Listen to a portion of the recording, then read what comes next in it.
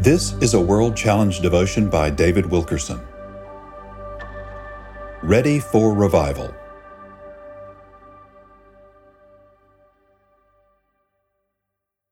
Can we be ready for revival if we believe that all hope is gone, that we have sinned away our day of grace and nothing is left but judgment? We cannot have faith for a revival until we are convinced that God still wants to pour out His Spirit upon us. People ask, why hasn't America been judged? Why hasn't Jesus come yet?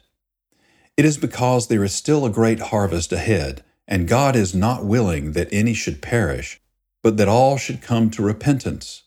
2 Peter chapter 3, verse 9.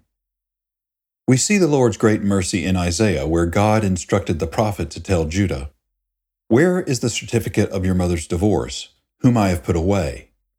Or which of my creditors is it to whom I have sold you?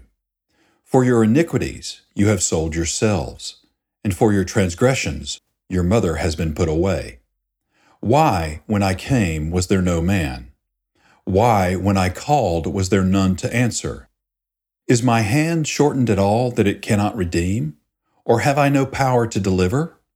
Isaiah chapter 50, verses 1 and 2. God had already turned from Israel, giving them a certificate of divorce.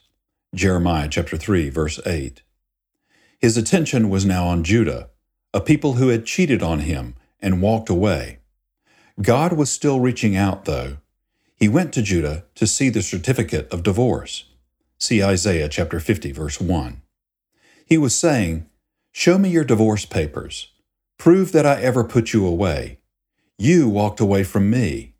I did nothing to grieve or hurt you.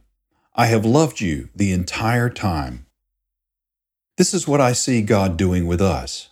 He is saying, "Show me that I walked away from you. I haven't yet removed my Holy Spirit. Rather, I am still at work in every nation, still wooing, calling, and coming to you." The Lord is speaking this in pulpits across America and indeed throughout the world. He is speaking it through godly men and women who spend precious time seeking Him. He is calling us back to repentance, back to His own heart. We must understand that there is still time, still hope, and that while we are praying, the Spirit is at work in all levels of society, calling and wooing people to Himself. World Challenge: Transforming lives through the message and mission of Jesus Christ.